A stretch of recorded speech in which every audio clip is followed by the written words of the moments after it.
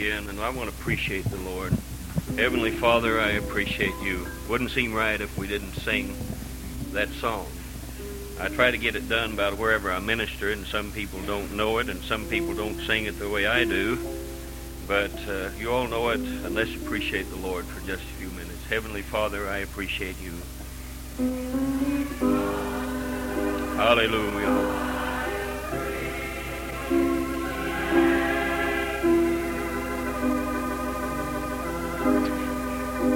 Thank you, Lord.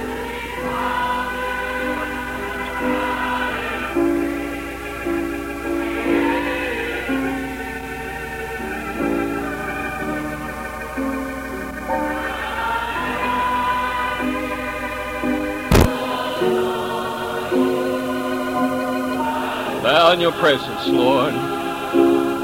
Hallelujah. Heavenly Father, I appreciate you, Jesus. Hallelujah. Let's sing it again, and if you just lift your arms or your heart or whatever and really appreciate him this morning. That's so many things to be thankful for. Hallelujah. Heavenly Father, I love you. Heavenly Father, oh, I just love you, Jesus. Hallelujah. I just love you, Lord. Hallelujah. Can you tell him you love him? I adore you. Bow in your presence. Heart, mind, soul, and body.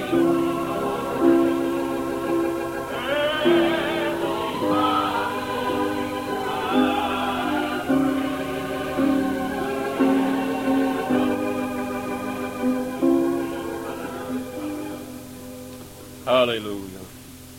You may be seated. I want to ask my wife if she'd leave her testimony. She's been gallivanting all over the country with me, and of our age, that's not easy. And so I want her to just leave her testimony. God's been good to us, and he's blessed us, and he's kept us, and we're healthy. Funny thing is, though, everybody here's got older. Can't imagine that. Brother Dick's getting gray-headed. Brother Ralph back there is gray-headed. Sister Melba. Brother Jim still doesn't have any hair. Brother Paul Hayden not doing much better. Wig just looks the same. Stays the same. But anymore, when I look in the mirror, I don't even know who I see. It's a stranger to me. Stand up.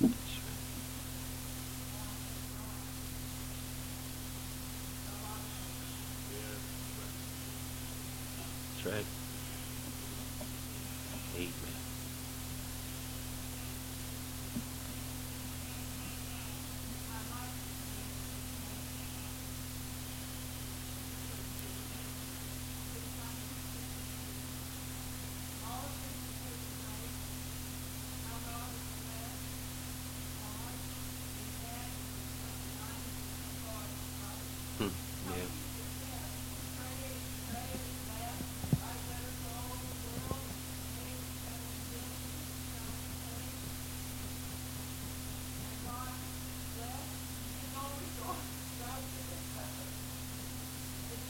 God still so soon.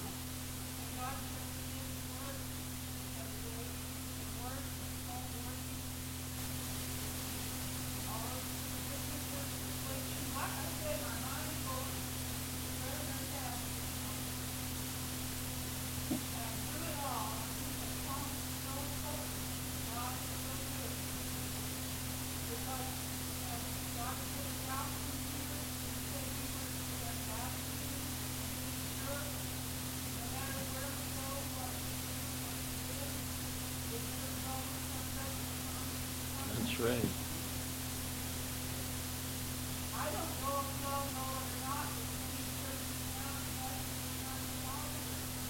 That's right.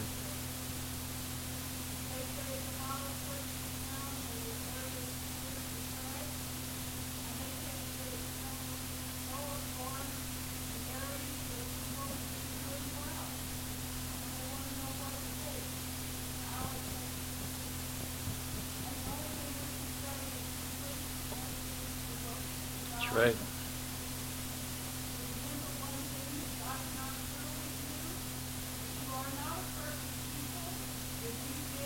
place to go.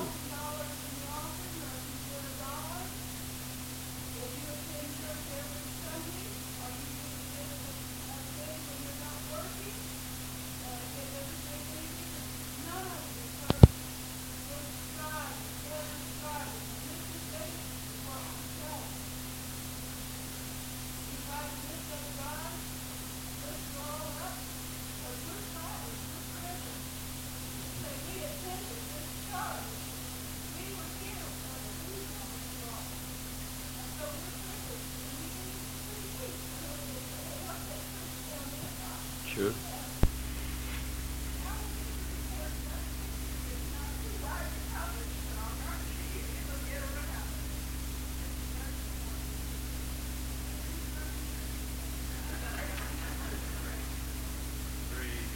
Amen. We never make no attempt to escape the fact that this is part of us. We're part of you and you're part of us. There's no doubt in my mind God has changed my ministry. A lot of things we're doing that's just there for a little season and then we go somewhere else, and that's not easy. We'd like to find some place and sit down and be comfortable there. But whatever we can do to accomplish the will of God is what is necessary. This morning I have the word for you, and I have a word for you. I have the word, which is the Logos of God, which is for whosoever will, and then I have a word, which is a Rhema, which is a word especially for you. There's no doubt in my mind that Jesus is still coming. Doesn't make any difference what people say or what churches don't believe it or how comfortable we get in the fact that we'll settle down for a little while. Jesus is coming. Now, the biggest thing that was wrong with his first coming was nobody recognized the Forerunner. And so consequently nobody recognized Jesus when he came. Now, everybody's going to know him when he comes this time. But unless we learn to realize what the Forerunner that immediately precedes the coming of Jesus is going to be like, a lot of people is going to be sitting comfortable in their situation and miss being able to greet Jesus with a hallelujah on their lips. And I want to read to you from St. Luke, the 3rd chapter, about 5 verses. And then I want to speak on that for a few moments this morning. Now in the 15th year of the reign of Tiberius Caesar, Pontius Pilate being governor of Judea, and Herod being tetrarch of Galilee, and his brother Philip, tetrarch of Iturea, and the region of Trachonitis, and Lysanias, the tetrarch of Abilene, Annas and Caiaphas being the high priest, the word of God came unto John, the son of Zacharias, in the wilderness. And he came into all the country about Jordan, preaching the baptism of repentance for the remission of sins. As it is written in the book of the words of Esaias the prophet, saying, the voice of one crying in the wilderness, prepare ye the way of the Lord, make his path straight. Every valley shall be filled, and every mountain, and hill shall be brought low, and the crooked shall be made straight, and the rough way shall be made smooth. And all flesh shall see the salvation of God. Now that's quite a prophecy. When we look at that, some 30 years of this writing has passed since the birth of the son of the old age had filled the house of Zacharias with rejoicing. Zacharias and his wife had died, and the son, which so much was prophesied about from the lips of Zacharias himself, and was called a prophet of the highest, had been a recluse in the desert. No one had heard anything from him, only he was living a life of a hermit, away from the traditions and the religious clamor of those days. He was receiving his instructions, for when his day would come, holy, from his lonely communions with God. I want you to follow me where I'm going.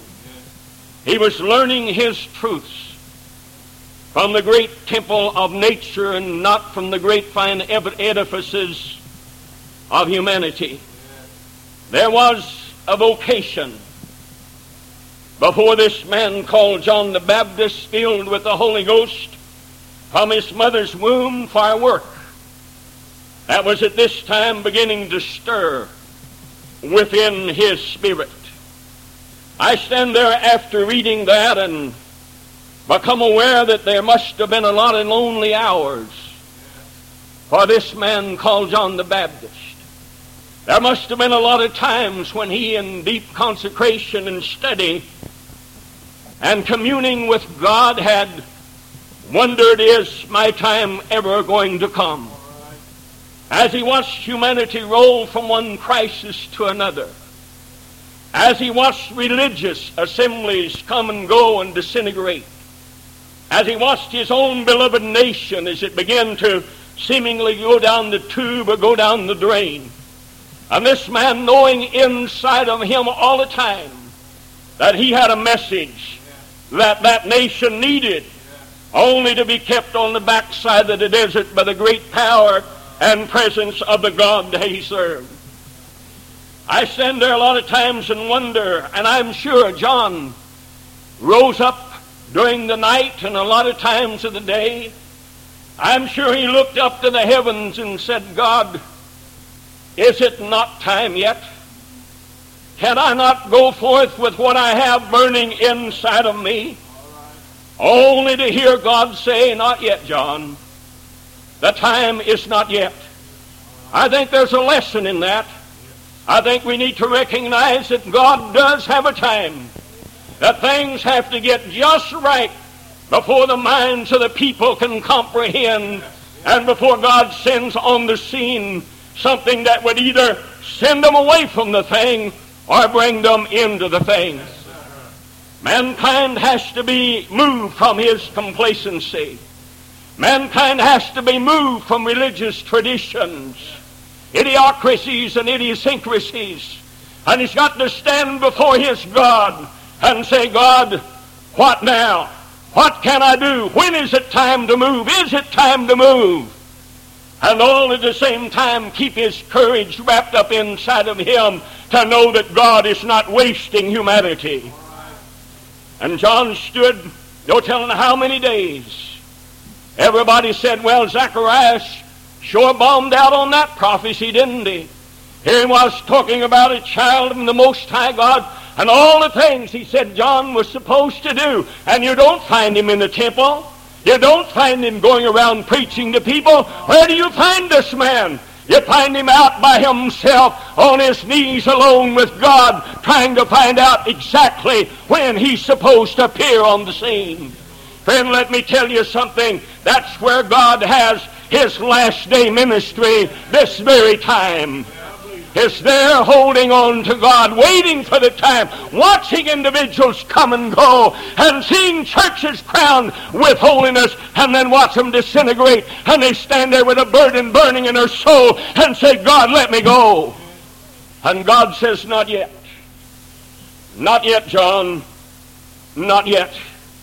And then if you can, wake up with me with John one morning. Raise up and smell the freshness of the dew from heaven. As John stands up and thinking, perhaps this will just be another day. And then something's different. The birds are singing a little bit different. Air's a little bit easier to breathe. The animals that he's associated with seem to be anticipating something.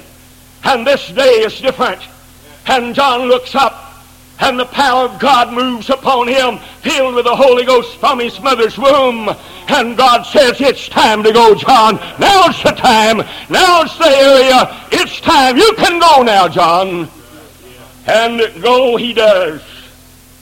But not at all like you would picture a prophetic figure. You see, this is what's happening to the world. I'm not necessarily getting down on everything that happens on television. But I am saying this, friend, that's not your answer. That is not solving the world's problems. That is not getting God the glory that He wants. God's got something else. But sometimes when you watch them, as they're glaring and brazenly on television, almost telling you, and if you're not following them, you're not going to make it. Almost with their spectacularism, saying that this is the only way. All at the same time, God's got somebody back there being schooled by the power of the Holy Spirit that's not going to look like them or talk like them or walk like them or be like them. And God's going to say when they've tried it all, then you try it. Let's look at John. Here come a man with no pretext. What I mean by that is John was what John was. He didn't try to be anybody else or anything else. He was just John, just what God said he was. I'll have to tell you one thing. This boy has wrestled for years trying to be somebody else. And then finally when I succumbed to the fact that I was me and that's all I was, and God knew what I was and knew where it was going when He called me, and I decided to be me, the glory of God then moved upon me. And when we decide to be us, then God can use us. But when we try to be something for somebody else and to suit everybody else, God can't use us. And John learned in the school, came out with no pretext as a simple man. Watch him, no phylacteries and no fringes about him that would be indicative of priesthood or leaders at all. He had no soft clothing or no signs of luxurious culture or living. In other words, completely opposite to what the religious world had been brought to expect by its leadership. All this man had for dress was a skin of a camel thrown around him and held together by a leather band. And can you imagine somebody coming out, entering in the door of the Apostolic Church of Rose Clare, dressed like that? Would we be ready to receive what he had to say, or would we? Now, I'm not telling you that a person oughtn't to dress nice. I think what I'm trying to say is let's see what the message is and forget about who the messenger is. His sole nourishment was honey that he gathered from the moorlands, and was locust steeped with water and dried in the sun. And this is what I like about John. He wants nothing that the world can give to him. He fears nothing that the world can do to him. He can stand alone, for God is with him, his only source. In other words, he had the ability to lay the axe at the root of the tree without fear or favor of anybody, without anybody saying, son, you filled your last time in this pulpit, you get out of there. John was John, and he laid the axe at the root of the tree, and he said what God told him to say, and he wasn't afraid of what the world could do to him. Friend, we need that today, and we need people that'll sit and listen to it today.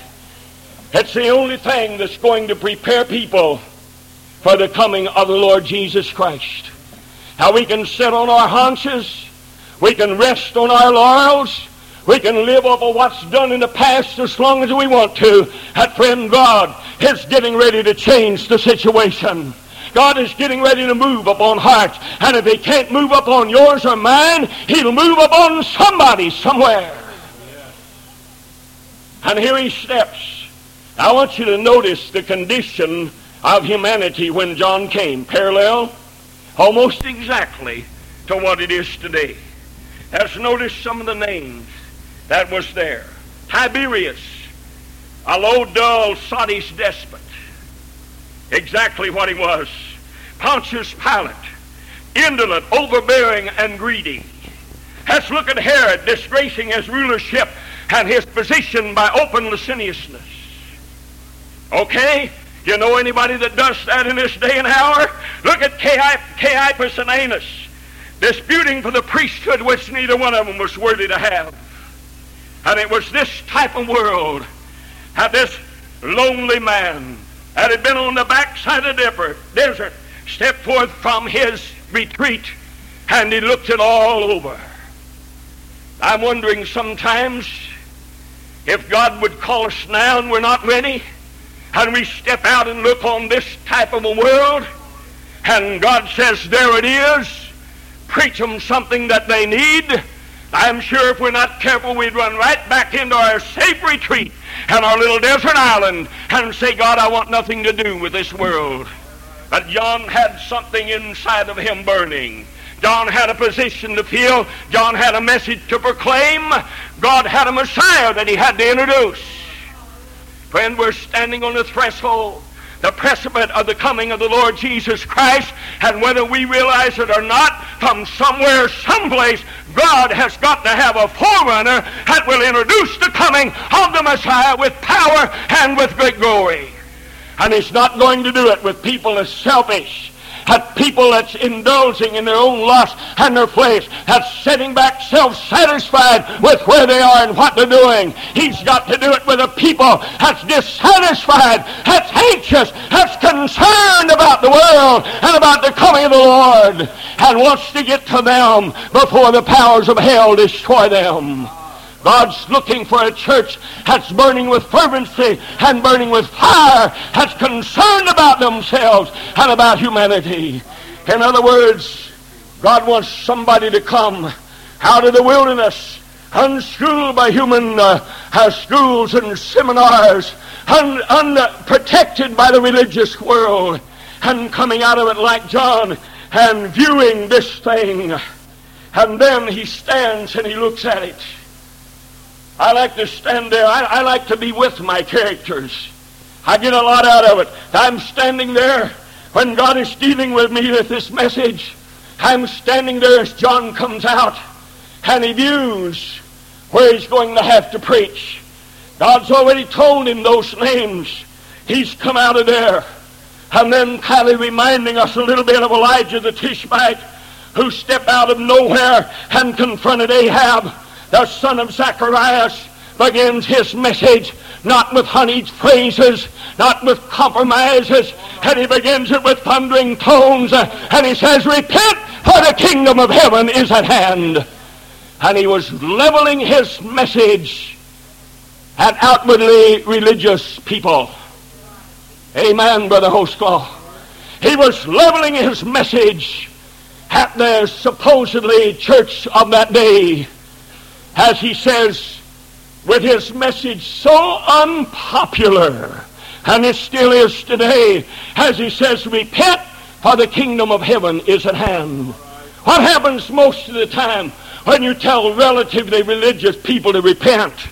They rebel, don't they? They say, we've got nothing to repent of. Boy, you've been out there in that wilderness and desert all that time, and we've been holding up the post of this God's house, and you come in here and tell us to repent. And they forgot one thing. This was God's man with God's message to introduce God himself veiled in the flesh. And humanity could do nothing but listen. I want you to look a little bit at me at how disappointing this could have been. Okay? Looking at Isaiah 43 and 5, and you just read that, but I'm going to look on down, looking at this beautiful prophecy concerning the voice of one crying in the wilderness. And this is some of the results that's supposed to be. Filling every valley, bringing low every mountain, the crooked made straight, and the glory of the Lord to be revealed. Now, can you imagine the thoughts of individuals that they look at this man that says he's going to do this? Well, that uncouth, ugly-looking individual doesn't even have on a priest robe. He doesn't have a card. He doesn't belong to an organization. He's not even been to college. And he's going to do all of this. And when we look at it and really see who he is, we can't help but be disappointed, because we're being introduced to a rough preacher of the desert. He doesn't look good, and not only that, he just doesn't sound good. He doesn't have all these long words that nobody understands. He doesn't have the complete sentences that nobody knows what he says after he said it, and he probably doesn't. All he has is rough looking and the utter sharp sentences aiming at the very spiritual heart and core of individuals that need it. He didn't know any other way to do this. Yet in this preacher and in his message, the prediction was fulfilled God's way. Not man's way, but God's way. And there is something we need to realize. Don't let no man despise the poverty of the instrument. We judge man by the way we see him. But look, don't let anybody despise the poverty of the instrument. The excellency is of the power of God that indwells that individual. And friend, this church world is sitting on the verge of a complete change. Okay? We've sat and we've had our religious ceremonies and services our way. We have done it as we pleased and when we pleased. And we rested on our laurels and merits. And God, in a sense, has been pleased with that. And that's all right, because the religious leaders of that day did the same thing until God looked on the backside of the desert and said, John, get out of there. It's time I was to present them with my power and not rituals and traditions of man. Now, whether you know it or not, this forerunner that is coming now is not one man, but it's going to be basically just like this. Amen? We're not going to recognize this ministry by its finery. We're not going to recognize it by its honeyed phrases and flattering words. He's going to be just like John.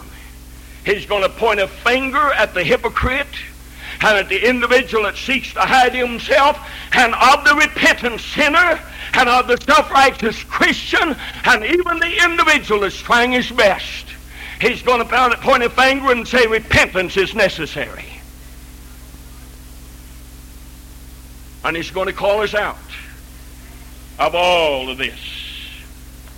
This man called John the Baptist lit another chapter and printed it in bringing man back to God.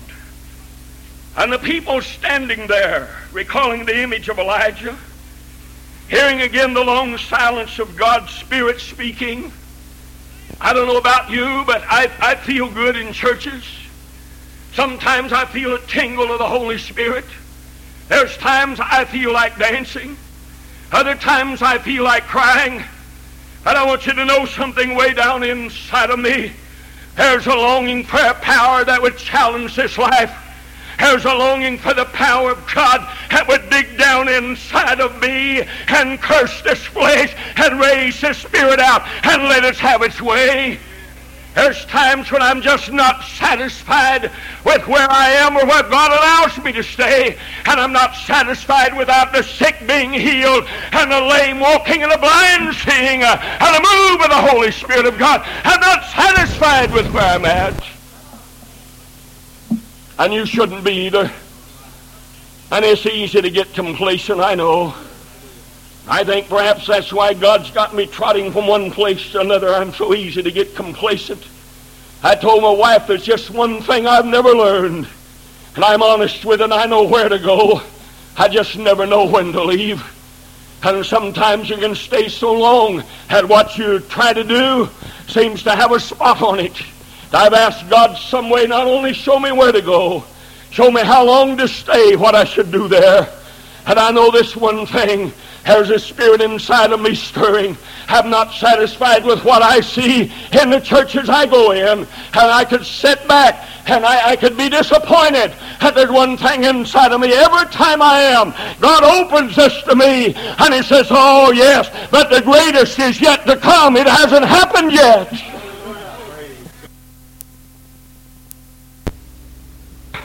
And the people come because He was so different. Some come because they were hungry. Others came to criticize. Others just came to see. But they came trembling. They came awestruck around that strange, uncouth-looking prophet or man, and he preaches. And while he preaches, there's such authority in the word that they have to listen. From the most sanctimonious to the haughtiest soldier to the corrupt politician, his anointed message reaches down into their soul and stirs them. I say this, God, Brother Butch, Brother Bud, all you ministers, I say, God, some way don't let us be satisfied. Let us get so much authority of God and we'll create a revival or a riot, and we'll make people glad or we'll make them mad, one of the two, and they can't just come and sit complacent and leave the same way they come in. God, some way get in our spirit and let us stir the individuals. I'm sure there was a question in a lot of their minds. Can this be the dawn of the Messiah's day? This man was different. His blazing eyes were searching the soul. He looks through all the appearances of sham of his age and sees how hollow and insignificant those lives are as they're trying to fool humanity and trying to fool God. He has been communing with unseen realities. To him, heaven and hell is not someplace way out there. Heaven and hell was something that was encompassing men and women right then. And friend, if we can ever get to that place, to realize hell is not in the distant future, neither is heaven, and it's encompassing us now. It's coming and it's destroying or it's saving right now. But he was possessed with a word which came to him, and he was beyond all regions of fear. Smiles or frowns didn't matter to him. Sometimes the level of our ministry, all of us, depends on whether people look interested, whether they frown, or whether they smile. But it didn't matter to John what they did. They could grit their teeth, they could get up and walk out on him. It didn't daunt his spirit at all. He had a message. He had something to humanity, and if they didn't want to hear it, that was fine with him, but he had to deliver it. God grant a ministry of today that type of atmosphere and that type of authority and that type of power to lay the axe at the root of the tree, whether humanity was listening or not, and not gauge the success of their messages by how many people went away patting them on the back or smiling in self-confidence as he, with their syrupy phrases, patted them on the back and told them they're going to make it. Going to be a lot of people very disappointed when Jesus comes. If we don't realize what we're going to have to look, this man was not the eloquence of dress. He wasn't the eloquence of speech. But he had one thing that's needed today. He was the eloquence of action. He was moved by that which was in him. He's a man in earnest. And a man in earnest won't trifle with rhetoric. All right? He has no time to hunt for metaphors or tropes. Life's too short. He has to find the shortest way into human consciousness. And he's got to drive home the Word of God to save a soul. He can't worry about whether his language is just right or not, whether he's saying it just right to suit people. He can't even worry about whether they misunderstand him or not, because you've got all types of people ready to just tear a message apart and use whatever they want to use the way they want to use it and distort the rest of it. And John the Baptist could care less what they did with his word. It was God's word, and he was giving it to them. There wasn't any play acting. There wasn't any syruping around. He didn't diaper any 50-year-old babies, and he didn't give the bottle to those who were 75 years old. He laid it out the way it was supposed to be laid out. And friend, this is a coming type of ministry. Whether it comes from me or Brother Butch or somebody else, somewhere, sometime in the very near future, you're going to be faced with that and have a bony finger of God's prophet pointing you in the face, and you're going to have to answer according to your conscience and the conviction that that message gets in your heart. In other words, you're not going to be able to dwell in your sealed houses while the house of God lies waste, and do your thing while the world goes to hell. You're going to be challenged to either move or get off. One of the two. I enjoyed the message Brother Bush preached Wednesday night. And time again, this assembly has been called to the very edge of the promised land.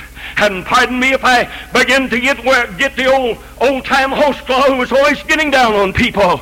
But friend, listen, let me tell you something. There's something here for us.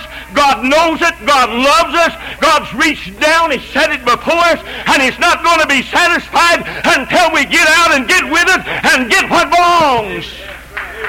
There's a world out here that needs God, and it needs you. And God wasn't just playing around when He told you what you could be and what He wanted you to be. God wasn't just telling stories or fairy tales. He was trying to tell you. I'll get to that with a word in a minute. He was trying to tell you that one of the greatest things that could happen to this world could begin right here if you wanted to.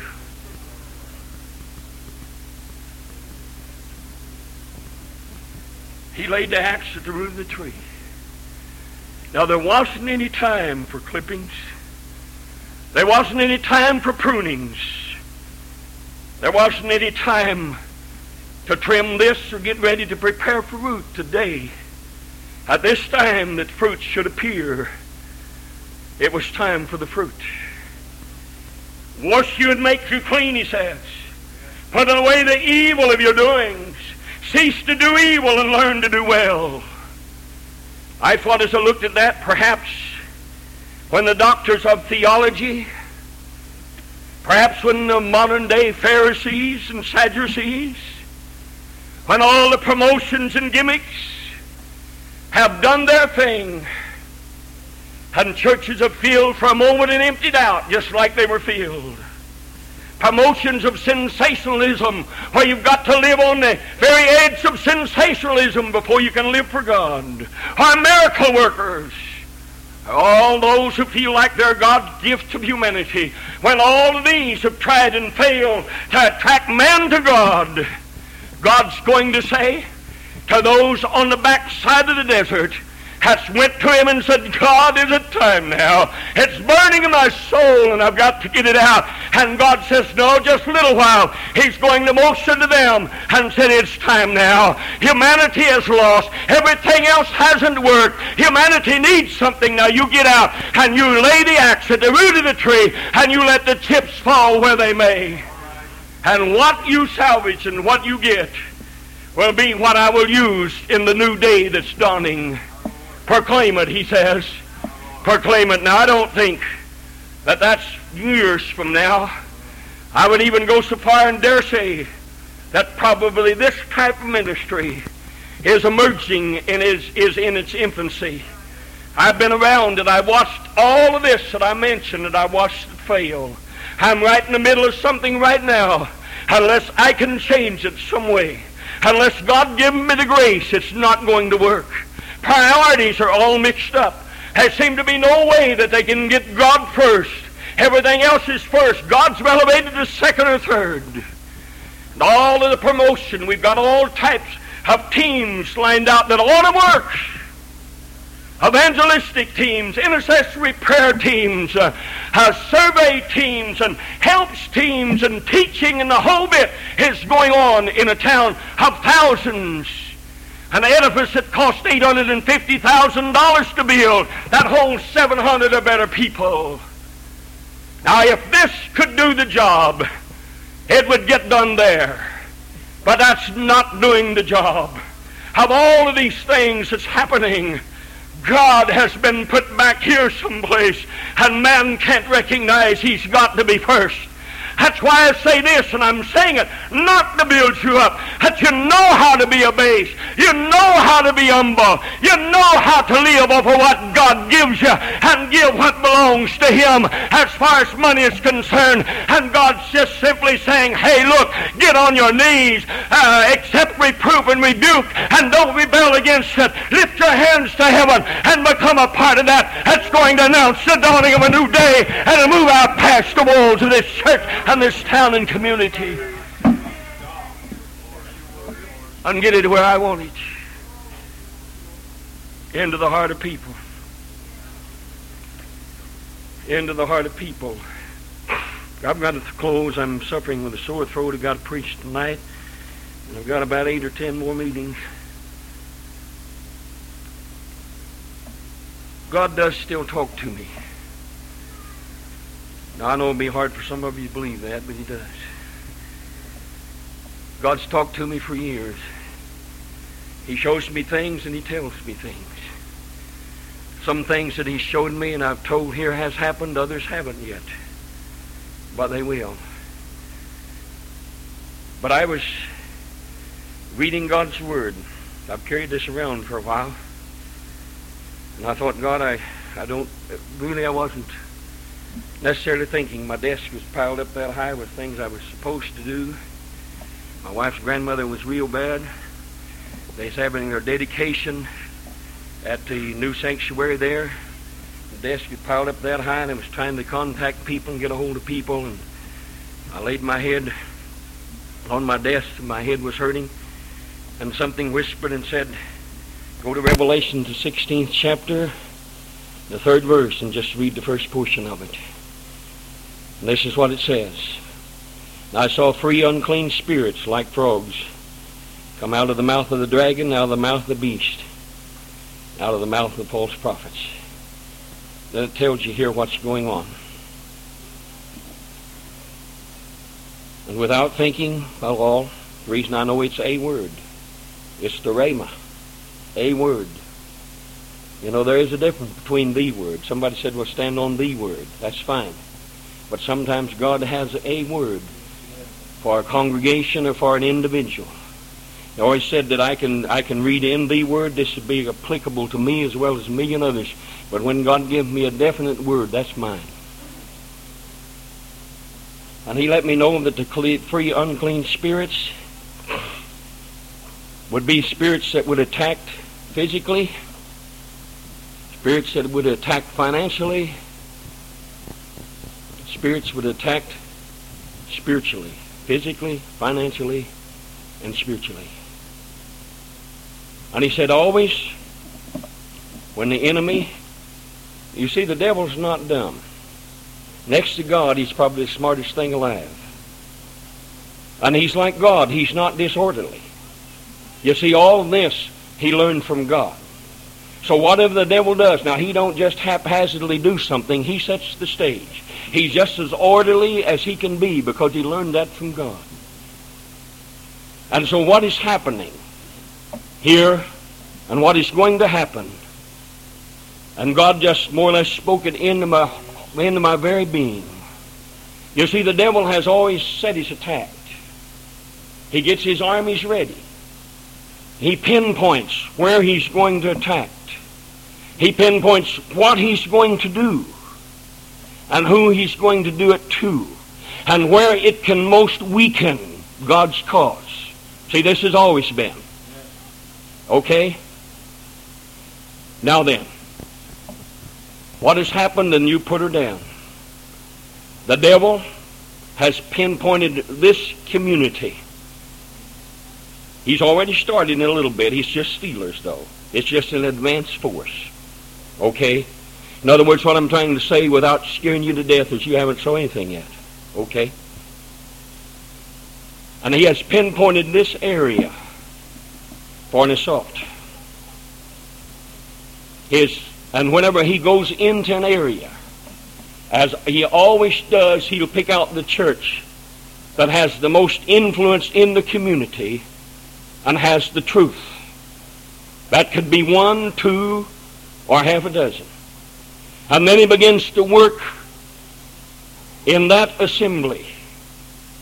He begins to plague financially. He begins to plague spiritually. And he begins to plague physically. Whichever one. Sometimes a person can endure physical ailments easier than he can endure a financial setback. Whichever one would be the hardest on the individual is what he does. And he set his course of attack. and earmark this community, and particularly this church, for his assault. And you're going to see it probably worse than you've ever saw it before. Okay, that's not to say that you've got to drop down and say, oh, woe is me. God lets him do this to see if you've got what it takes to get yourself together and get division out of there and find unity for one another. And where one is weak, you be strong, and get this thing and bind together and resist that power and bring forth this church and this community in the power and the glory of God. And if you do, you're on your way. If not, the devil has dealt a death blow to your community. Now, you can believe it if you want to, but I know wherever I speak, you're going to need help from one another. You cannot be complacent. And the most of the time, all the time, he begins on those that are most needed. Okay? God's still good. But there is a cause for prayer, because he's got you earmarked. He's got you tagged. He's going to stop you if he can. He's going to discourage you. If you're not careful, he'll have you sitting home. He has some already. If you're not careful, you're going to be walling around in sicknesses that you can't get rid of. Financial ailments. He'll run you off from here because he'll tell you can't live here. He's done that already. But he's just started. It's just a force. It's just kind of like this, give up little Forerunner. Let's hit it and see what happens. And like I said, you can do it. I want you to stand.